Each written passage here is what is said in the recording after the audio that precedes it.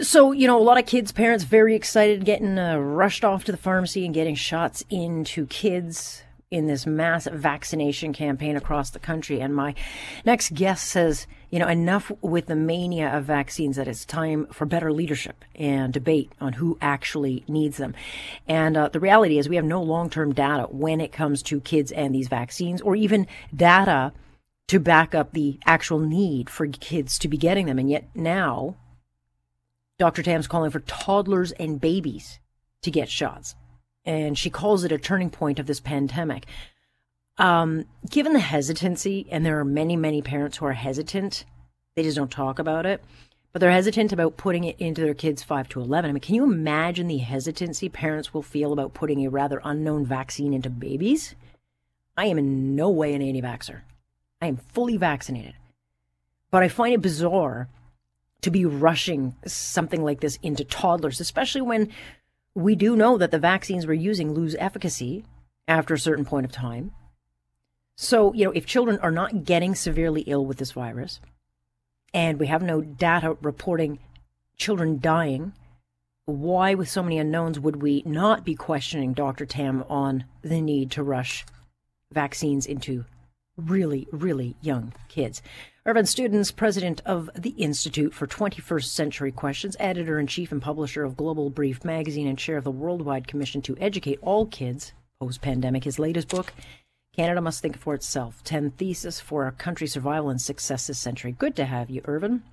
Thanks for having me back, Alex.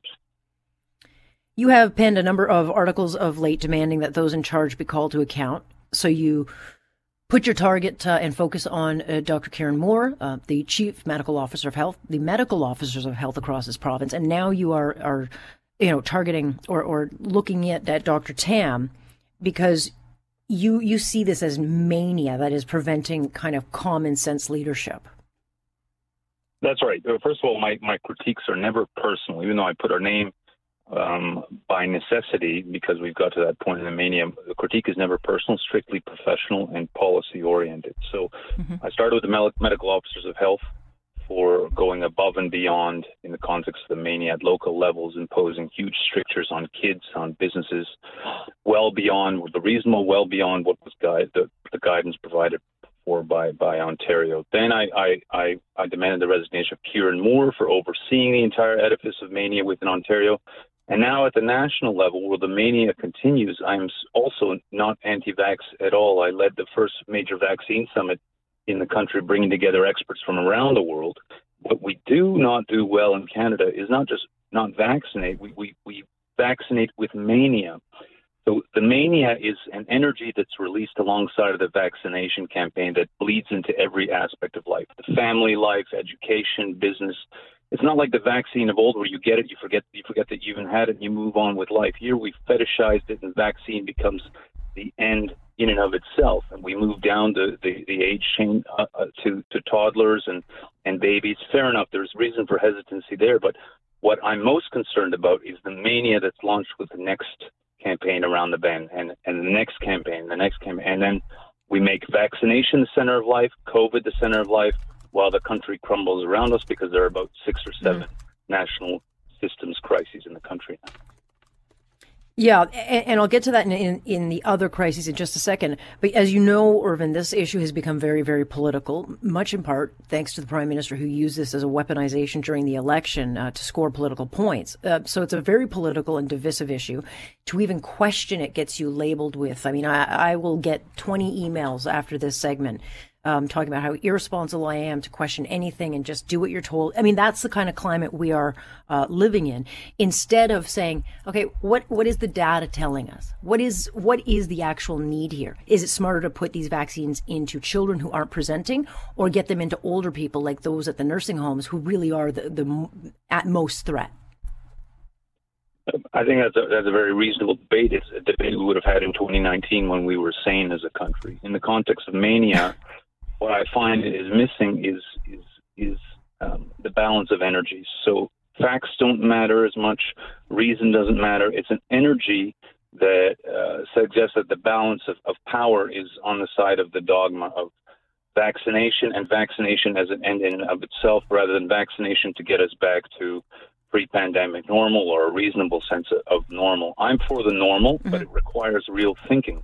And it requires us to understand, again, in 2019 terms, that vaccination is just one tool amongst many to get us out of the pandemic. It's not a tool for everybody. Even those who are vaccinated still can obviously contract, transmit, and get ill. And there will be vaccine-resistant mutations. I'm sure we'll get to that around the bend. Everybody understands that. So the reasonable approach in the end is to protect the vulnerable, and everyone else get going, as we should have when we saw the profile of the virus early on. And yet we're stuck in this loop that suggests we're not using it as a means to an end. It is the end. Amare usque ad mare usque ad vaccinare, as I suggested in the piece. Yeah, and it's a little odd. I mean, I don't know if you heard my opening, but like we got this new variant and like the breathless like hysteria over the last 3 or 4 days. I mean, I'm not losing sleep over at night, but I am going to keep an eye on it. But I think this far into it, we should have a grasp on how to roll with the punches of this. But, as you point out, we have a lot of other issues in this country. The historic education crisis that has not reared its ugly head and won't probably for years. The economic and fiscal, volatility. We've got a dangerous national unity issue, widespread institutional collapse, you say, and an ever-growing social crisis. We've got foreign affairs issues. But COVID just, people either seem hypnotized by it or, we've been kind of beaten into submission of just going along with it. But we do have a lot of other things going on in this country that we also have to focus on while dealing with a pandemic. We have to understand we are in an information space in North America that, with the greatest respect to all our media class, our political class, really boils down to two platforms, Twitter and Facebook. I'm on that, you're on that, everybody, the Prime Minister is on that. If Twitter and Facebook go off, the Prime Minister has no mechanism to speak to the country. So it's my dream for 2022 that it blows up. Mm-hmm. Yeah, no, and then what happened was that in late last year, early this year, I know for a fact because I was dealing with the Facebook senior officials on this, the problem of children out of school. We need to get the message out. And they said at the last minute, Irvin, we want to do this, but we got to move to vaccines. We're doing vaccines. And now I realize that if the autocrats of the 20th century would say, late 20th century would say, give me control of television, I will tell you what the people think and how they speak.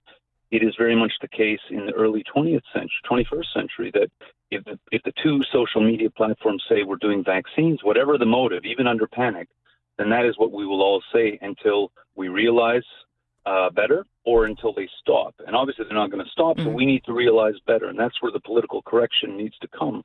The call for the resignation comes from the fact that our own leaders, scientific and political alike, and administrative, are just proliferating the media. They're just retweeting the message by which they're already easily captured without even realizing it, without even realizing these other crises that are much, much bigger than COVID.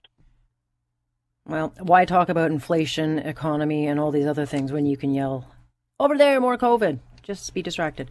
I'm out of time on this. Irvin, always a pleasure. Thank you very much for joining us. Likewise. Thanks, Alex. Irvin Studin's the president of the Institute for 21st Century Questions, and he's got his latest book if you want to read, Canada Must Think for Itself, 10 Theses for Our Country's Survival and Success This Century. Stay with us here. Alex Pearson on point, and this is Global News Radio.